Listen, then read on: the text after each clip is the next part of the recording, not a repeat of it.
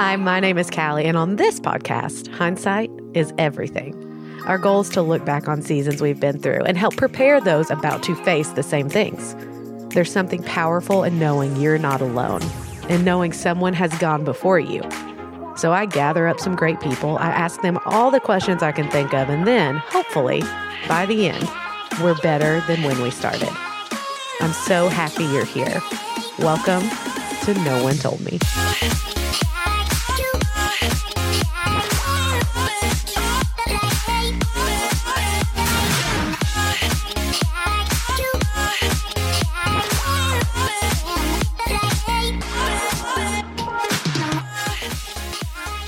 Hello, hi.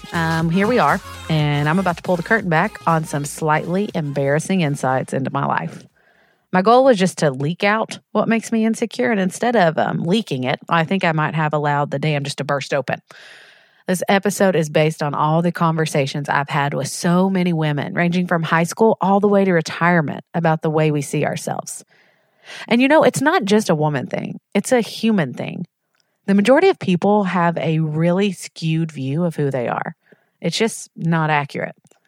But self-image is a dangerous field, which is why I wanted to shy away from it. Most people don't have a positive view, but then others have an extremely positive view. So where's the balance? What's it rooted in? Why does it seem to get worse as we get older? I don't know, but I'm trying to figure it out. And I kind of feel like we can figure it out together. I'm just learning how we see ourselves feeds how we see our world. So let's talk about it today in No One Told Me How to Like Myself.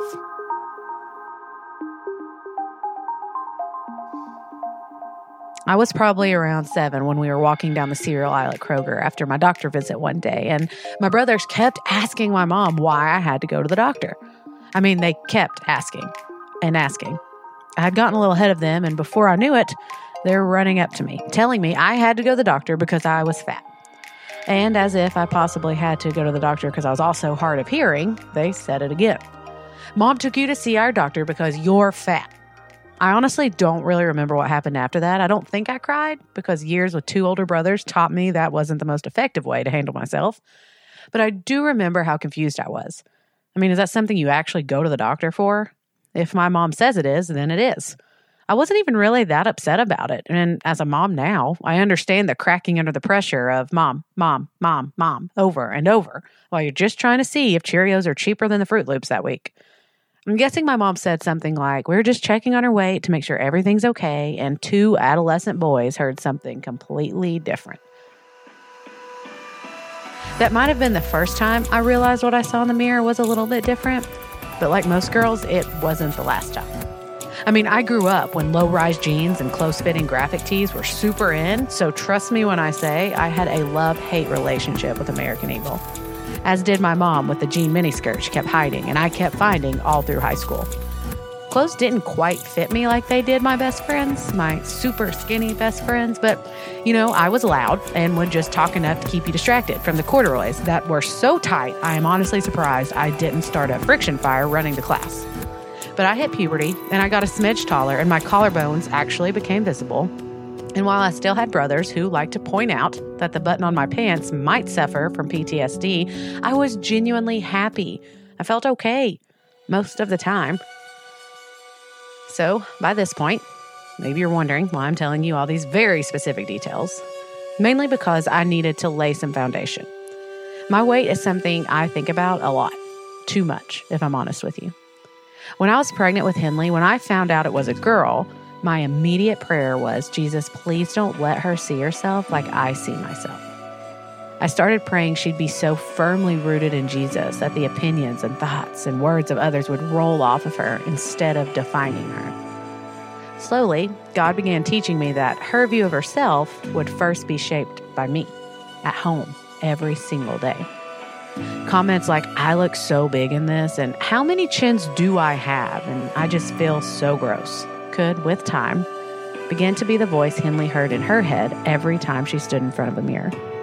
You won't hear a lot of positive self-talk from me, but the negative talk, I knew I had to somehow address it before I could raise a girl to, as Jesus told us was the second greatest commandment, love your neighbor as yourself. We forget the second half of that verse in Mark 12. At least I do. Let me say it again. Love your neighbor as yourself. So if we go by what Jesus said, which seems like a pretty good idea, we will love people around us as much as we love ourselves. But here's the problem. I didn't really love myself. I don't most days. Some days I don't even really like myself. Actually, I criticize myself more than anything else. So to raise kids who will love people around them well, I'm going to raise kids who understand how loved they are. But here's the thing. How could I teach it if I didn't really know how to do it? How can I fully love people around me if I can't fully love who God created? This isn't a self-help talk. This isn't love yourself, be yourself, look at yourself in the mirror right in the eyes and say, I am so stinking great. Mainly because even the thought of anyone doing that makes me start to sweat a little bit. This is more about figuring out how we don't just hear who God says we are, but we believe it. This is about balancing those truths with the truth that we won't always get it right. Maybe this is taking steps toward the balance of truth and grace.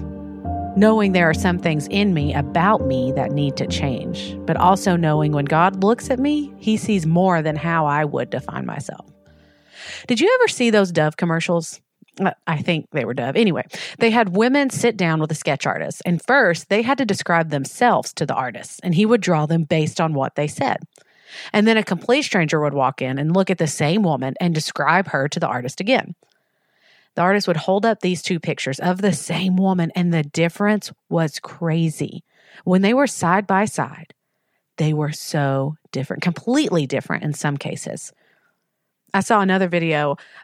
I saw all of these on YouTube, and really, how would we really know anything about ourselves without YouTube?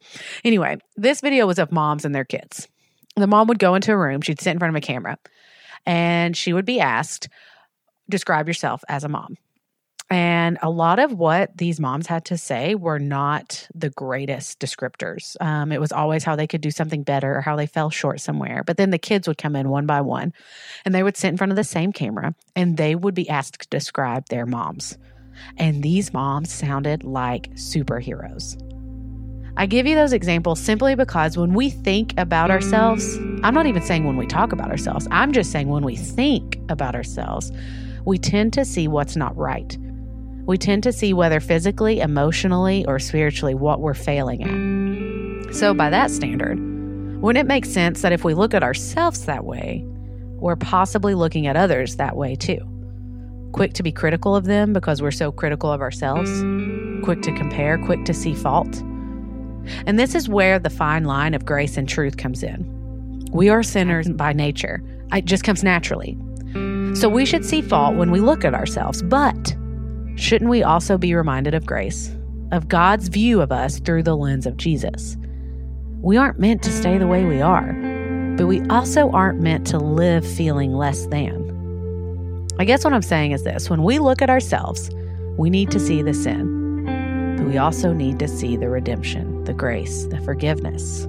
And then maybe, with time, we'll be a little more forgiving of ourselves, and as a byproduct, more forgiving of the people around us, more understanding, more open, maybe more vulnerable. When our worth is no longer tied up in how we look, what our job is or isn't, what we have or don't have, all of a sudden, we're free to not just be okay with ourselves, but maybe to even like ourselves. And that same freedom is what allows us to love the people around us, no matter how they look, what they do, or how they act. So how do we do it? How do we change the way we think about ourselves? Because in my experience, it may not be as loud as it was when I was younger, but good gravy, is it more consistent? I didn't know who I am would begin taking root in a Kroger cereal aisle. And I didn't know I would grow up in a daily battle of avoiding mirrors and cameras instead of appreciating the health and function of a body that can actually do a lot.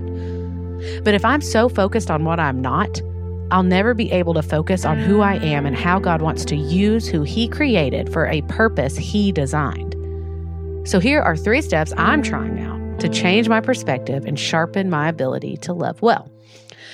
Number 1, stop.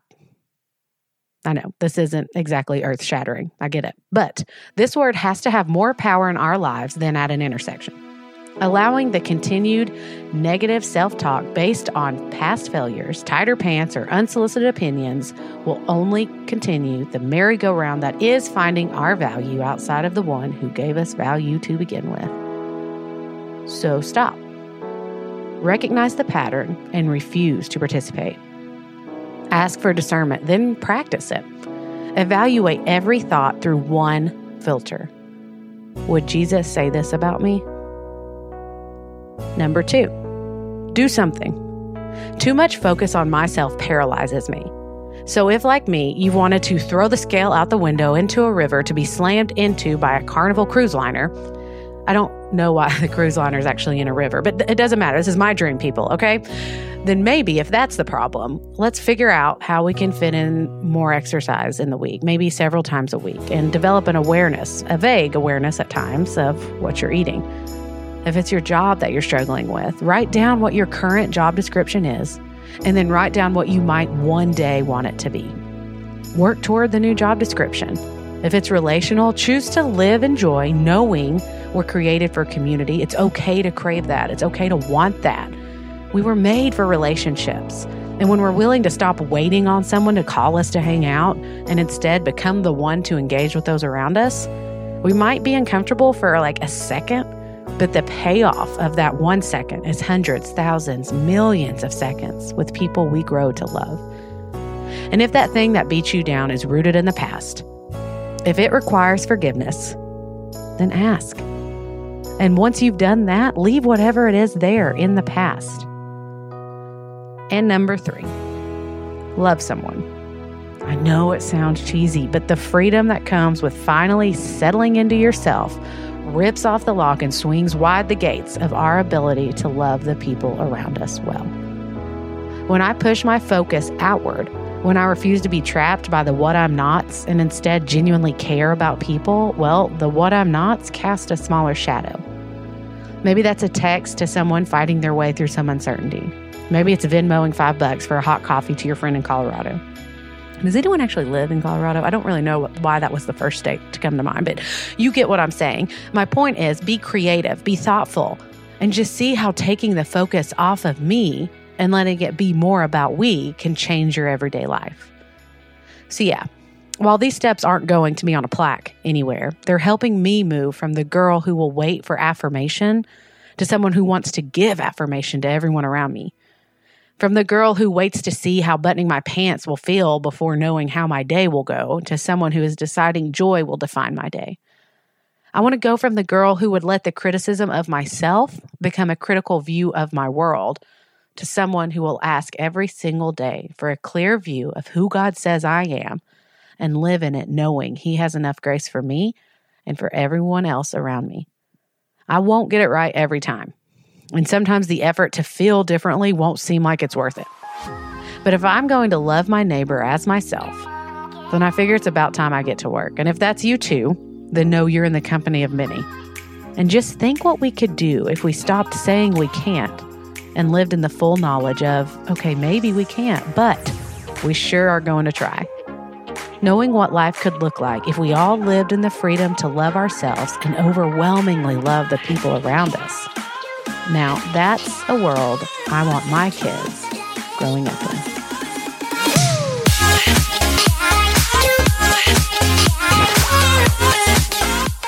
I love ending every episode telling you how thankful I am for you, that you would take your time to listen to what we're trying to do here. So if you loved it, or even if you have feedback, I want to hear about it. You can either hop on over to iTunes and leave us a review, or you can just DM me on social media. Usually I'm on Instagram the most. It's @CEHolla. And again, I love hearing from you guys. So make sure you either write a review or send me a DM, which always seems a little bit desperate asking for it, but here I am asking anyways. Thanks again for tuning in.